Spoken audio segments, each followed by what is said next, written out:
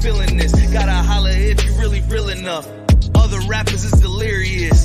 Yeah, it's really that serious. Better holler if you really feeling me. I gotta keep it 100, ayy. If you don't like it, then fuck it, ayy. We gonna win in the end, yeah, we gonna live in abundance. I gotta keep it 100, ayy. If you don't like it, then fuck it, ayy. We gonna win in the end, yeah, we gonna. I gotta keep it 100. We gotta stop all the stunting. You know we coming from nothing. Yo, you talking about money, you bluffing. We gotta do something different. We gotta change how we live in. We gotta do better for women. We gotta do better for children. We gotta listen to victims, whether Jewish or Muslim or Christian. It doesn't matter your religion. You gotta stand against the system, or else you just another villain. How you just sitting there chilling?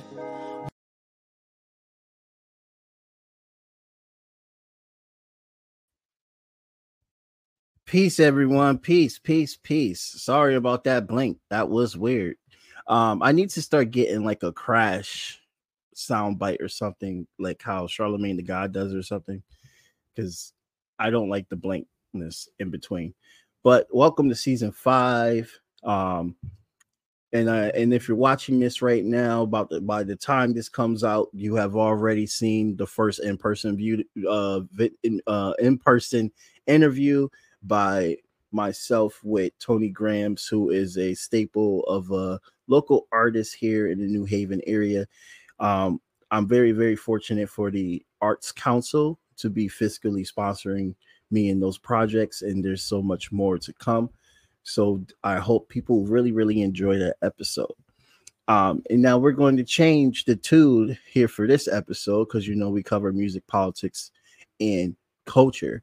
And we're going to go more into the political and culture realm with a very great activist here that's for right now and based in the New England area, who has been phenomenally out in the streets doing all the good work that needs to be done. When people talk about, well, how are you going to make change? Well, I have somebody on that does that. So without further ado, Nika, everyone. Damn. You gave me a lot of credit, Jamar. Damn. Yeah, I think I said your name too long. It's Nika, not Nikita. Okay. Thank you for not correcting. I think it cut out, so I didn't even hear you. Oh, okay. I don't know if it's a good thing or bad thing. Thank you for having me. Yeah, no problem. We've been talking about this, and I think this is a great opportunity to have you on, because it always happens over time. People say, "Oh, we talked about it and we missed it for a while." No, things happen for a reason, and this is a great time because it's we're getting down to the conversations about Middle Eastern identity and how people are always assuming here in the West how Middle Eastern people are, and Palestine is also in the news all over again in a negative light, while it's also seen in a positive light in the grassroots 24/7. And I know that you have always been a supporter of that. Were you also a part of the Palestinian group at Yale University as well too? Yes, that's where I met you. Yes. Yeah, I think so. That was the first time rally in 2018. Yeah, wow, 2018 seems like a long time ago. Yeah, definitely.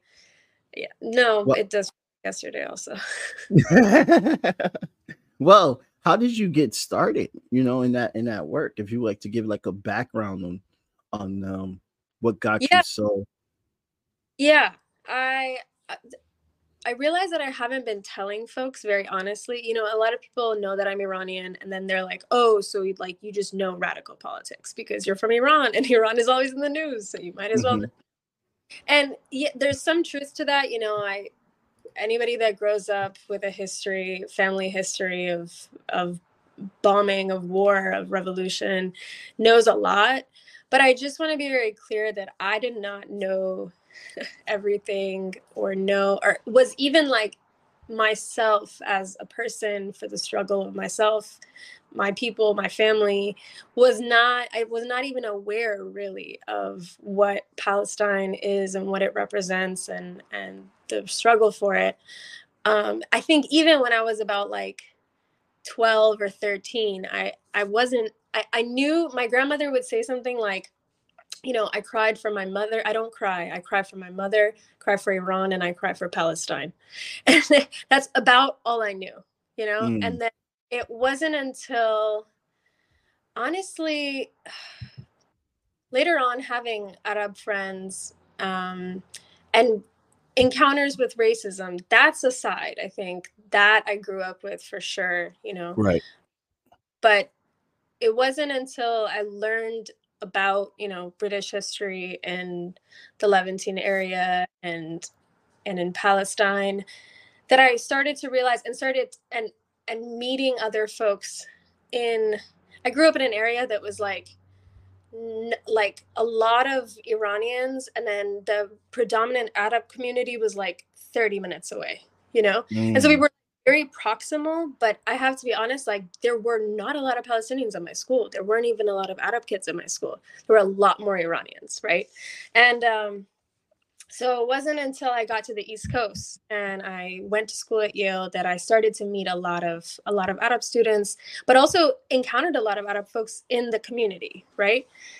And it wasn't long before I just had a lot of Palestinian friends and started to learn about the history and also understand just from their perspective what it's like to live in a country or be from a place that you can't return to a lot of times, that your like parents are like forever punished for. I met people in Jordan who literally couldn't work for the government because their parents had like fought in, you know, liberation groups. It wasn't until I started to have all these experiences that I think I realized exactly what was going on. And it wasn't until, the Great March of Return in 2018. I don't think I even understood exactly the significance of the Great March of Return or, you know, what was going on. But I remember just being at Yale and knowing that there was no group for Palestine. None of the Muslim Student Association adjacent groups wanted to talk about Palestine. My Palestinian friends always felt like they couldn't really be honest about their position on it because they would be singled out, right? And I was like, I don't really care that there isn't a group. I just want to have a vigil. And I didn't want to have a vigil because I was so angry. I called it a speak out, which I've never called anything that again. But it really was basically us yelling in front of the library and, you know, where most of the protests are held, that this was genocide and it was awful. And that was in 2018, right? So that was, I think after that event and all the connections that I started to make just from that event, like I met so many people in the New Haven community that I would definitely not have met otherwise. And it was Palestine that brought us together, right? Yeah. It was Palestine that brought me together with so many like international solidarity movement folks. Started to bring me together with people that had just broad interests in like just liberation movements. And that is what made me really think that we always need a group that is talking about Palestine. And I really mean that like in a very quickly, I realized that if you're doing that kind of organizing, you cannot just limit it to the sphere of wherever you are, whether that be a university, whether that be like just a city, right? You kind of have to build connections outside. It has to be rooted in the long-term struggle, right? So that's how I got started, to answer your question. I could go on more about it, but I got started in a university context, but from that first event that I planned, which the group had not even formed yet, right? The group were just the organizers of that one event. I learned that I can't, for my sake and for the sake of the movement, I can't just put all of my energy into the university Palestine organizing. And that's where I kind of got connected more broadly and where I continue now. Yeah, I mean, and I liked how you mentioned that, like, the Palestinian connection is what um helped you meet so many great people and stuff like that. That's really dope, because that's how I felt about with the Bernie Sanders campaign, and turning into, oh wow, no wall, no ban, no wall rally. Yeah. That's when I met a lot of great activists here in New Haven. I think that was like 2016 or something like that, and it literally changed. I definitely feel you on that, because it's like, what else would I have been doing if I didn't go to that rally? What else? Well, who would I have met?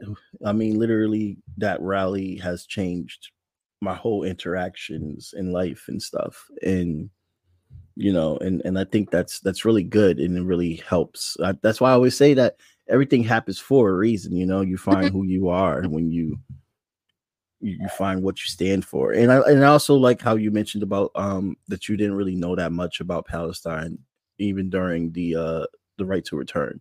I didn't either.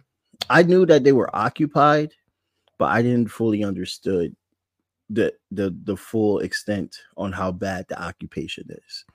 Yeah. Because here in America, we like to make jokes about how, oh, those Palestinians and Israelis are fighting again, like as if it's just like a never ending. Again, a never ending, even opposing forces beef, as if everyone is equally powerful, and they just been going at each other 24/7, like comparison to like the Pakistani army versus India's army. Like, yes, they have air support, they got rockets, all that stuff.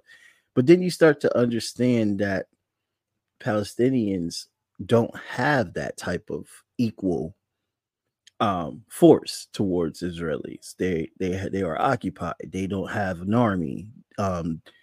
Hamas, they haven't had an election in Gaza since 2006. The PLO is in the West Bank. They're separated by design, because Israel never wanted them to have their own type of like organization that brings together all Palestinians. That's the last thing they need. They need them to be fighting amongst each other, of course. So they did that, and it happened. They actually did fight amongst each other. You start seeing the children being killed unarmed 24/7, children being imprisoned 24/7, removal of homes, people getting kicked out of their damn homes when they have leases from that date back to the Ottoman fucking empire. Like, that's what opened my eyes when I started looking at the March of Return and seeing how important the March of Return was. And then I'm just like, this is not complicated. This should be exposed to the world way harder than it is now. Like, you got to be so crazy if you think that this is complicated. For real. Yeah. And I mean, so how have we shown up here in Connecticut? I mean, I have seen you guys out there. Unfortunately, I tried to go, but I couldn't find coverage because of my job. And shouts out to my job for not letting me find coverage. I asked every freaking person in the goddamn world. But how was that action? You guys did a few actions. Which ones have you made it to? Because I saw a few of them, and I'm just thinking about the cult manufacturing one, which I'm going to get into. Yeah. So I just want to say that the Connecticut Palestine organizing scene has really taken off. I think I'm just, all of it's flashing before my eyes. So 2 years ago, during 2021, when Sheikh Jarrah was fighting for itself and all of Palestine rose up in support of it, a lot of groups in Connecticut came together and organized a protest of about 500 people that came from all around the state. And it was kind of incredible. Like we were chanting, and also it was in the middle of Yale graduation. We were totally disrupting Yale graduation. These cars, God, I wish I was there. Furious at us. I mean, like furious. And someone even was like, "There's an emergency." There was no emergency. But anyway, we got. I was brand new at organizing a rally that big, and I was one of the MCs. And we, after that event, which felt like so much power, built statewide, because it really wasn't just New Haven folks. It was like New Haven folks, Hartford folks, Manchester folks. I mean, I asked the guy who owns like a smoke shop down the street if he wants to bring, his people, and he brought people that I don't think I would have seen at a protest otherwise. Wow.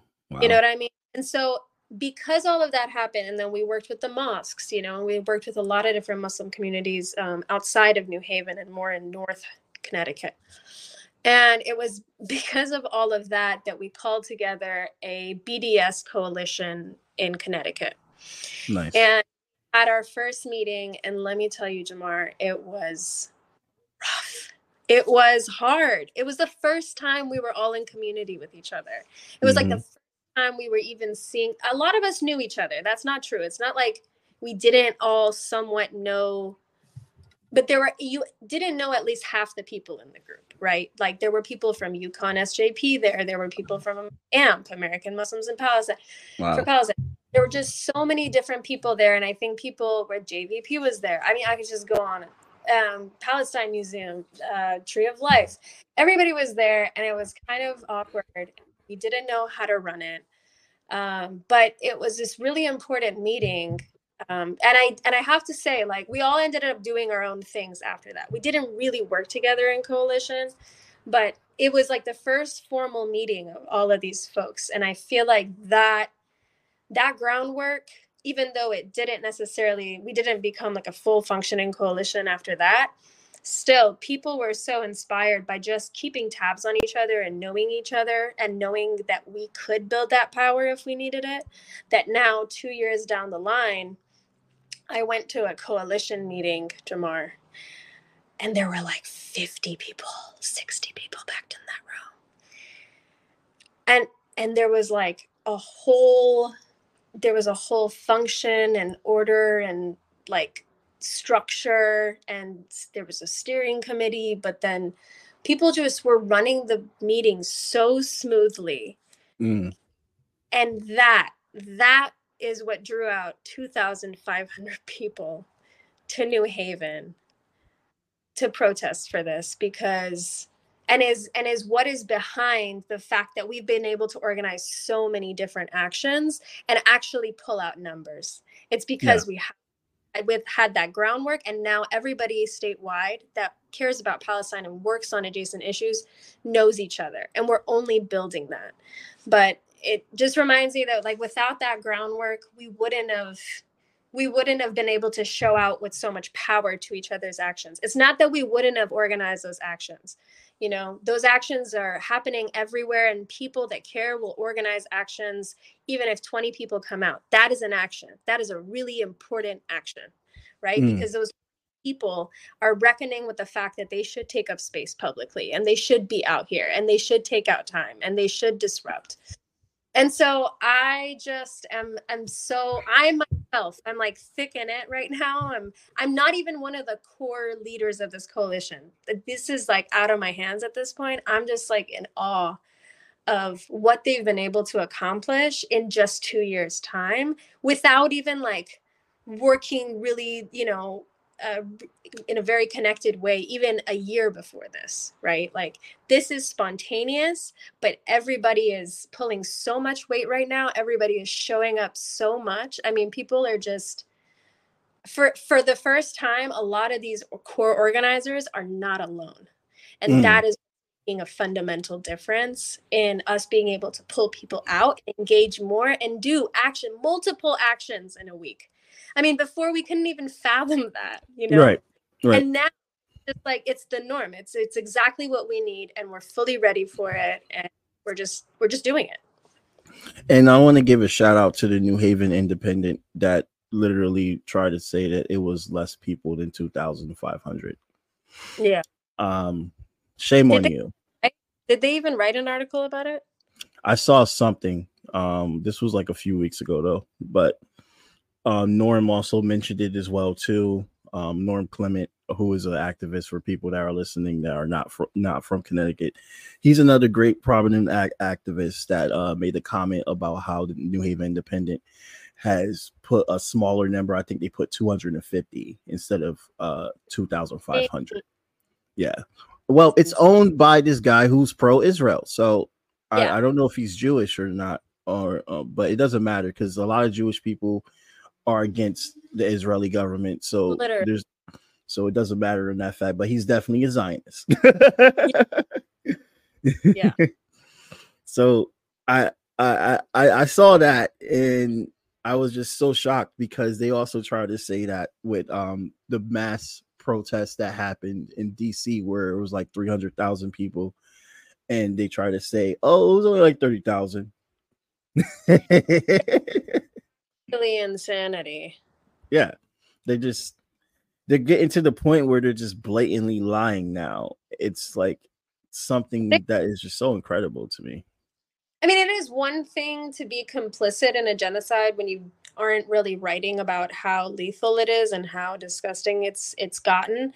Right. And it's another thing to actually not be able to report numbers of people in the street. Like, I'm sorry, that's just a really basic thing. And if you can't even get close to the number of people it was and you're just blatantly underreporting it, then I don't care what you believe. You got to call people out on that because that's just...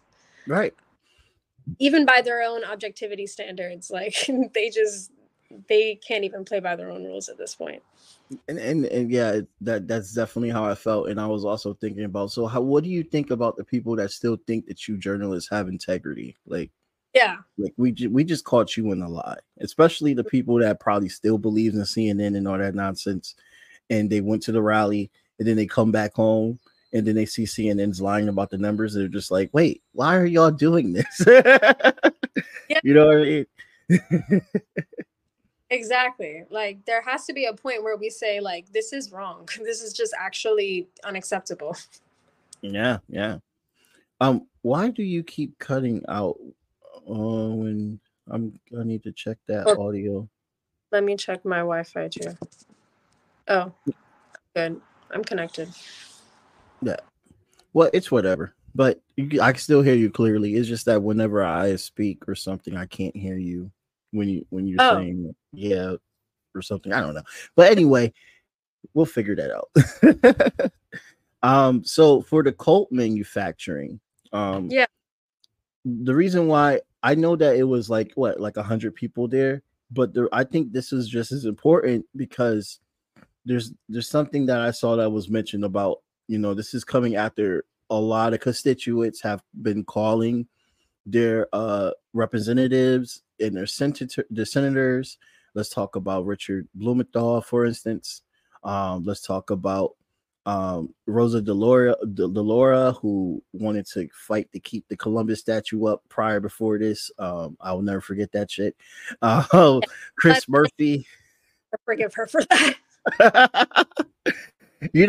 And I know people who work for Rosa DeLaura, and like I know they're good people. So I have a hard time trying to understand why the fuck they work for Rosa DeLaura. I do. I know a lot of us ask these questions for camera.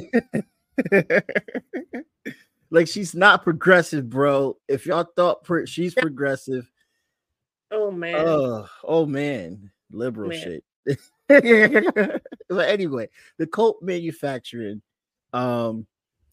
which is very, very like sad to hear that that company in Connecticut, progressive Connecticut, by the way, everybody loves to call us the state that has the best laws to protect LGBTQ people. I mean, even who said that? A lot of people have said that. I've had conversations and had people on and stuff like that. I mean, I would say that it's better than Florida, but it's still problematic. But yeah, we have Colt Manufacturing that made a deal to send 16,000 weapons to settlers in Israel to terrorize Palestinians in the West Bank. And so I knew about the violence was brewing higher in the West Bank. By the way, people that are just learning that the West Bank is violent right now. The West Bank has always been violent. And also I have to criticize the PLO because they have also contributed to being complicit with the violence that the IDF has put on the Palestinian people in the West Bank. So this is really nothing new, but it's also very scary learning that your backyard manufacturers are sending weapons to settlers to kill people as this whole bombardment of Gaza is happening. I mean, to up to date to this taping, we are seeing estimates of 11,000 people, but the Gaza Health Ministry hasn't been able to account for the newly departed because of a lot of issues with what's going on over there. But the Colt Manufacturing, were you a part of that rally? And what can you tell us that we need to move forward on understanding that our own backyard is contributing to being complicit to genocide? Yeah, I mean, I think a lot of weapons manufacturers and a lot of defense industry giants are here. You have just a lot of, I think Raytheon has a plant here. Yes, they do. Raytheon, Sikorsky, Colt. What was the other one? PW. What is it? Yeah, I know you're talking about, but I can't think of it. So a lot of different weapons manufacturers are in Connecticut. I used to tutor kids when I was in school. And one time I had a kid that I was tutoring, and he was a native of Fairfield. And he was like, I remember editing his essays, and he was like, "Oh, I can't go to this school. They're too liberal." And I was like, "Why?" And he was like, "Well, I want to work for Lockheed Martin, so I can't go there." And that's what really made me realize, like, this is a culture in Connecticut. Like, there is a whole culture of people. There's a lot of white people, but a lot of people trying to go into these defense jobs. And the thing is, some of them are very high paying. They are. Whether you're on the engineering side or whether you're just on the manufacturing side, right? Like production, the production line, it's pretty high paying. However, you're making weapons, right? Like, we're investing our jobs, our labor, right? Like, our time, the majority of our time is going towards producing weapons. And so there are a lot of people who are going to give a shit about this from the perspective of, this is my time and I don't want to spend it towards making weapons. And those people should also really care about the fact that these weapons these are all weapons of mass destruction. I don't understand why weapons of mass destruction are reserved for like Arab and Muslim countries. This is the core of the production of weapons of mass destruction, right? Because they can just drop 400 of them, right? They can make tiny things and then drop 400 of them and not call it, I don't know how. So we produce all these things. And there's this really great, quote by David Graeber that I'm going to paraphrase, but it basically says, you're either going to beg them to stop sending the guns, or you're going to try to stop them from sending the guns and wait for them to come and get you, and dare them to come and get you, right? Come and so I think a lot of the actions that we're seeing these days are coming out of this principle of we're not just going to beg our politicians to stop sending guns. We know they are deep in the business of it. They have been making money for generations on these deals. You know, the only reason they are elected is because they take money from lobbying groups, right? That make sure they're the kind of people who, even though they're progressive, even though they're liberal, they'll never question or hurt their bottom line of making sure that the defense industry has a place to stay in Connecticut. Mm. I can't tell you how many, literally the place that I worked at and a climbing gym in New Haven, and I don't know how many other buildings used to be arms factories. You know, so there are so many, there's just such a long legacy of defense industry and making arms in Connecticut. And some of it has gone away, but a lot of it is well and alive. And it's going to be Connecticut's economy for a while until we, the people, stop it. And there's a lot I saw in, you know, the workers were pissed, but I think a lot of them were probably had to be a little bit shaken up, right? By the fact that people showed up. People showed up to block them, try to block them from going to work. And they had to park at the Home Depot and then walk all the way to Cole. And they hear us, you know, going by and offering them a donut. But they were still, you know, more hostile towards us than we were ever towards them. And it was like this whole, I think it's a whole reckoning that I think we just, needs to multiply. And then I think in numbers, we can really confront, you know, kind of this culture of working in these industries and believing in these jobs when we could be investing in making things for each other that sustain us. Yeah, I mean, when you mentioned the legacy of Connecticut with being weapons manufacturer, you just made me remember I grew up in Bridgeport, Connecticut, which is a part of Fairfield County. And in Bridgeport, Connecticut, on the east side, which is the neighborhood I grew up in and played around and stuff, a lot of our water, we have little small streams and rivers there. They're poisoned with lead because of the cartridges, the bullets, whatever the fuck they did. So Remington Arms was a very, very big industry. In fact, Remington Arms literally produced a very, very good amount of the weapons that was used for World War II. That's how big they were back in those days. There was also riots with unionizing and people getting their heads cracked in. A lot of strong working class history there, and just like any other place. But yeah, I mean, as a kid, I remember sneaking into those buildings and finding like shotgun shells, finding ammunition around. I mean, clearly it's like can't be used now because it's from like back in the day. I remember seeing these big bowls where they put like this molten lava type of stuff in to like create these weapons and all this stuff like that. They had large ones. Like we should have never even been up there. We would just go up and just see them and stuff like that. And they would tell there were stories about how people fell in and 24/7. Yeah, I mean, we definitely have a history of being merchants of death here in Connecticut without realizing, you know, because, you know, you work another job that has nothing to do with it. You just see Sikorsky. You're just like, oh, yeah, that's Sikorsky. That's a good job. You might want to get in there. But you don't realize that you're contributing to the fucking problem that we have been talking about to the beginning with. And Sikorsky's is in Stratford, another weapons manufacturer that's in Fairfield County. Yeah, I mean, I feel bad for the workers about being blocked, but I think this is an important statement, and you're seeing it in other places as well too, where people are literally blocking ships as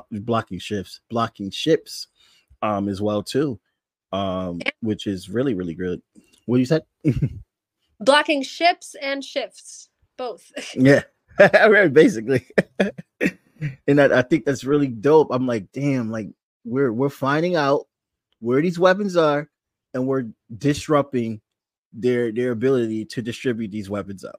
Like, that's epic. We're going into our senators and representatives' offices. We're giving them smoke, which they need the smoke. I mean, are you shocked by how complicit majority? I mean, for instance, when they censored Rashida Tlaib, not one white Democrat voted in her favor, which is insane. It was all people of color that was on her side. Insane. I wasn't even paying attention, but thank you for paying attention to that, because that says a lot. Right. And while Lindsey Graham is saying they all have to die, you got other representatives saying that they all have to die. I mean, it reminds me of, because I'm reading a book right now on the I can't think of the tribe right now. Jesus, I'm so mad I can't think of the tribe right now. But for people to look up later, the tribal leaders I'm reading about is Looking Glass and Chief Joseph. They were part of the 1800s when the Midwest was starting to get colonized. The rhetoric that the colonizers kept saying is that the only solution is for all the Indians to die. What are you hearing the Zionists say today? The only solution is for all the Arabs to die. This is the parallels of colonialism. And you're hearing this in Washington right now. They're literally saying the kids, all of them, they all have to die. Even the staffers had to come out and say, hey, no one's listening to you guys. So we're here to tell you that we receive all the calls and we know, but none of our bosses care. We just want to make sure you all know that. Like, are you shocked by all of a sudden, like how, like they love Israel all of a sudden? Like they want to support Israel all of a sudden? Like, No, this is an anti-Semitic country, by the way, people. Like, yeah. I got that wrong. If you ask people, well, like, why did they send Jews to Palestine and not to the U.S.? They'll be like, oh, because it's horrible here. They wouldn't want to come here. Wow. No, I'm not shocked. Somebody was like, did y'all know about AIPAC? And I'm like, I'm Iranian. Of course I know about AIPAC. Everybody should know about AIPAC at this point. Reason that's like, this kind of lobbying is so powerful, right? It's the reason my country is sanctioned to hell. It's the reason, like, literally my people are sanctioned to hell. It's the reason why all these Democrats get so much money. And why they never speak out about Palestine.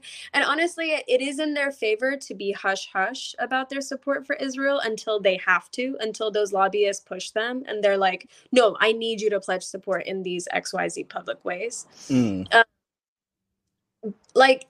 obviously they always want to stand with Jewish people, but they're not going to stand for Israel until they have to stand for Israel. And I think right now we're seeing just how desperate the lobbyists are getting, that they're saying, if you don't make a public statement, if you say ceasefire, we are pulling the money. Because honestly, at this point, Jamar, I don't understand why a lot of them are not even able to say the word ceasefire. Right. Like, you have Trudeau basically almost saying the word ceasefire because he can't believe he can't say the word ceasefire. He's been having a very rough year. No, Trudeau's been having a rough life. But I mean, he's gross. But yeah. I think it speaks to how much, they themselves are being censored, right? I'm sure half these guys actually want a ceasefire so that they stop getting so much smoke, right? Right. But they can't, and that's the money talking. And I think I think a lot of people are reckoning with just how much money is in Democrats' pockets. Towards war, right? Not just Israel, but war, right? The bottom line of war. And it's the defense industry. It's a lot of different industries. It's a lot of different interest groups, right? Like AIPAC isn't the defense industry, right? But it is very predominantly like in favor of doing anything by any means necessary for Israel. So right. People are reckoning with that, where a lot of this, deep centrist Democrat money is coming from, and why they themselves are tripping on their own words. Yeah, I mean, I've been argued with about Joe Biden and the DNC being a war party. When I've been telling people this, I'm like, bro, they are literally the neocons that you should be worried about. Like, we all know about the neocons on the red side, but you be surprised about the Hillary Clintons, and Yeah. you shouldn't be at this point. You Yeah. really should not be. This is why I get mad because literally, and just the way that she has treated Middle Eastern people, and for them to have the fucking nerve to try to say that they care about Middle Eastern people when 24/7, you killed 1 million people in Iraq and Afghanistan. 1 million people, you killed them, murdered them, and then after you got away with it, you're like, I give a damn about Middle Eastern people. Wow, We've known. am I seeing something different? Yeah, we've known. That's why I brought up like APAC. You don't have the luxury of not knowing. You don't have the luxury of being from the Middle East and living in this country and not knowing that any of those white people that become president are happy to go to war with your country, are Right. happy to out of you and call you terrorist while they're doing it, and terrorist People will sympathetic. be like, well, they wasn't in office when that went on, but they voted for it. Yeah. Biden supported it. Yeah. He was down with Bush. And in fact, when he became vice president with Obama, they let the Yemen genocide happen so they could broker a deal with Saudi Arabia. They let Yemenese people get genocide. Yes. So yes. So don't tell me, whoever's listening, that the DNC has better ideas. just don't. No. In fact, I think it's like kind of dehumanizing and degrading to a lot of Muslim and Arab people that have these legacies of bombing. You know, they're like, don't shame me into not voting for Democrats, right? Because I know they're going to end up bombing one of us. If it's not Iranian, one of our neighbors. And I can't stand to see this. I can't stand you to be like, no, but my family is going to be impacted by XYZ if you don't vote for these people that are going to bomb your family. I'm like, make it make sense, y'all. I still understand this whole like we need to pour our energy behind these people. I know we can't afford to have Republicans running this country. It's hell on earth. But I also can't stand this whole vitriolic like blame game among a lot of people of color, unfortunately. It's not even white people bullying us, you know? It's a lot of like other people of color who are like, I don't give a damn. You're gonna be bombed anyway, but like I need you to vote for this person. And that dehumanizing and degrading. Like, at least tell me it's bullshit. At least tell me that your position is bullshit and you still want me to vote for it. I will vote for it, you know? Trust me, my people have been voting, right? Because we also can't afford Trump, but we also know that we have to grit our teeth because we could get Hillary, you know? We could get Biden, because we could get what. And you're seeing exactly. This is Biden. And when it comes down to it, when Israel really wants him to, this is Biden. This is perfectly said. But it's okay because it's rainbow bombs. The gays get to be a part of imperialism. You know, we could show up and show, hey, we're colonizers too. You know how many so proud of being a part of the IDF. They're like, oh, I love, like, you wouldn't get to be a soldier in Gaza if you were a woman. And I'm just like, it's freaking terrifying, dude. It's freaking terrifying. Like, how much you can get people to fall in love with militarism being the 4th largest army in the world. Like, your country is based on pink washing, green washing, all of this festival washing, right? Like all of this shit washing, right? And then you still have a draft. You still have the entire country and a whole half of the diaspora, or I don't know how much of the diaspora, invested in militarily supporting this country, the borders of your country. And I'm just, wow, like the cost of maintenance is unbelievable. While they claim to be victim, while they're bombing Lebanon, claiming Lebanon land, while they're bombing Syria, claiming Syrian land, it's like, you guys, you Zionists, you're all crazy. It's just that's the only way. For real. Yeah. They want to claim identity politics. They want to be like, no, Zionism is an identity. It's not an ideology. You know what another person said the other day? They said Hamas is an ideology. Not Zionism. Zionism is an identity.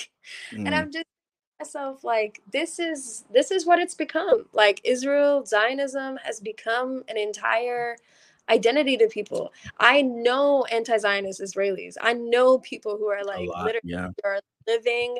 We are, and I love those people. I fucking organize with anti-Zionist Jews, but I can't understand the people that are like, Zionism is my identity. Like, this is not an ideology. It blows.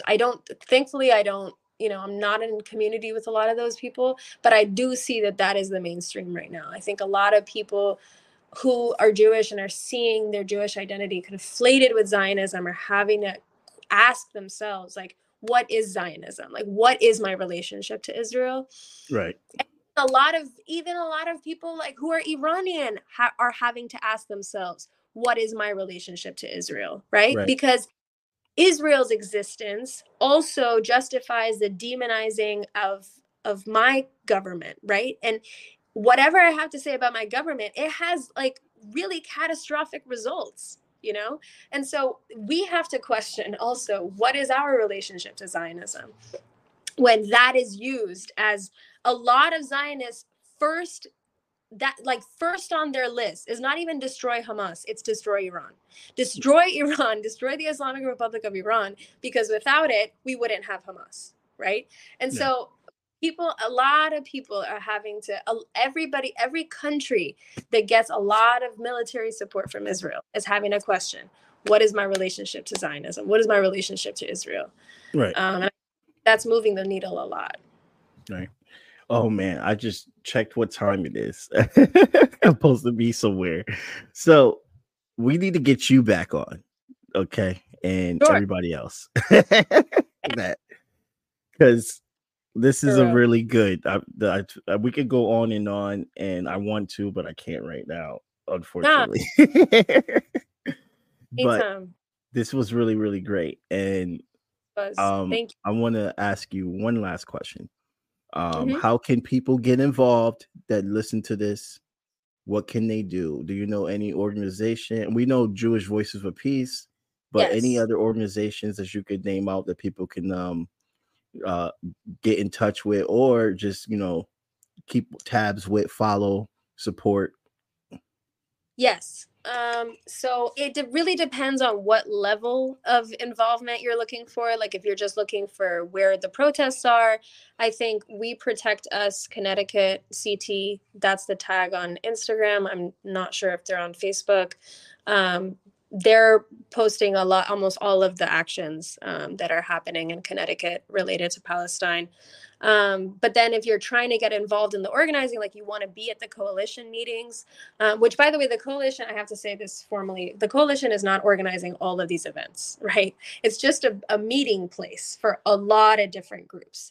So if you're looking, I love to say, like, come to the coalition meeting if you want to see the who's who. In this organizing, if you want to meet the faces and get to know people and build connections, even if you don't want to be committed to coming to the coalition all the time, you could just come and meet people and also see how this work is done, right? And a lot of like self-organizing has come out of these coalition meetings. So I really love that. I also just think that people should feel empowered to kind of like learn from one seasoned organizer, but then just start organizing in small groups. And it's incredible what a group of like 5 to 6, 7 to 10 people can do, even in just showing up to other protests, right? So like if one of you are linked to another group, then having that 10 people to come with you just multiplies us, right? So that, and then, feel free to get in touch with me. I mean, I don't know if you want to put any, like my socials, people can hit me up if they want to get involved in another way that I didn't really list. But yeah, or come to the protest and ask somebody next to you who looks like a semi-organizer who like might be involved in organizing the thing and say, how can I get involved? That's my favorite way of getting involved. But all these other things are super welcome. Awesome. Yeah, definitely. And I'll definitely add your IG. But definitely people just join the organization that supports Palestine and stand in solidarity with Palestine, because just like the Congo, just like Sudan, we need to make sure that we stand in solidarity with all oppressed people of the world, because if you don't, they will come for you next. That's literally how I see it. Especially being Black. We know apartheid here. Mm-hmm. So it looks very, very similar to what's going on in Israel. Yeah. When I look at what my Black ancestors went through. The solidarity from Black folks moment will never be forgotten, Jamar. For me, I will never forget. They're up. It's unmatched. It's hard to say that because there are like millions of people pouring out into like Iraq and everywhere else, but I can still say that at least in the US, it is unmatched. Yeah. And then that's why you see a lot of people of color out there in the streets, people. So let's join them. Well, I'll talk to you later, Nika. Thank you so much for coming on the show. This is a wrap for season 5, episode 2. And everyone there, no matter where you are, have a good day, good night, or good morning. Blank period, yeah. On my black, brown, and indigenous. Gotta holler if you really feeling this. Gotta holler if you really real enough. Other rappers is delirious. Yeah, it's really that serious. Better holler if you really feeling me. I gotta keep it 100, ayy. If you don't like it, then fuck it, ayy. We gonna win in the end, yeah, we gonna live in abundance. I gotta keep it 100, ayy. If you don't like it, then fuck it, ayy. We gonna win in the end, yeah, we gonna. I gotta keep it 100. We gotta stop all the stunting. You know we coming from nothing. Yo, you talking about money, you bluffing. We gotta do something different. We gotta change how we live in. We gotta do better for women. We gotta do better for children. We gotta listen to victims, whether Jewish or Muslim or Christian. It doesn't matter your religion. You gotta stand against the system, or else you just another villain. How you just sitting there chilling?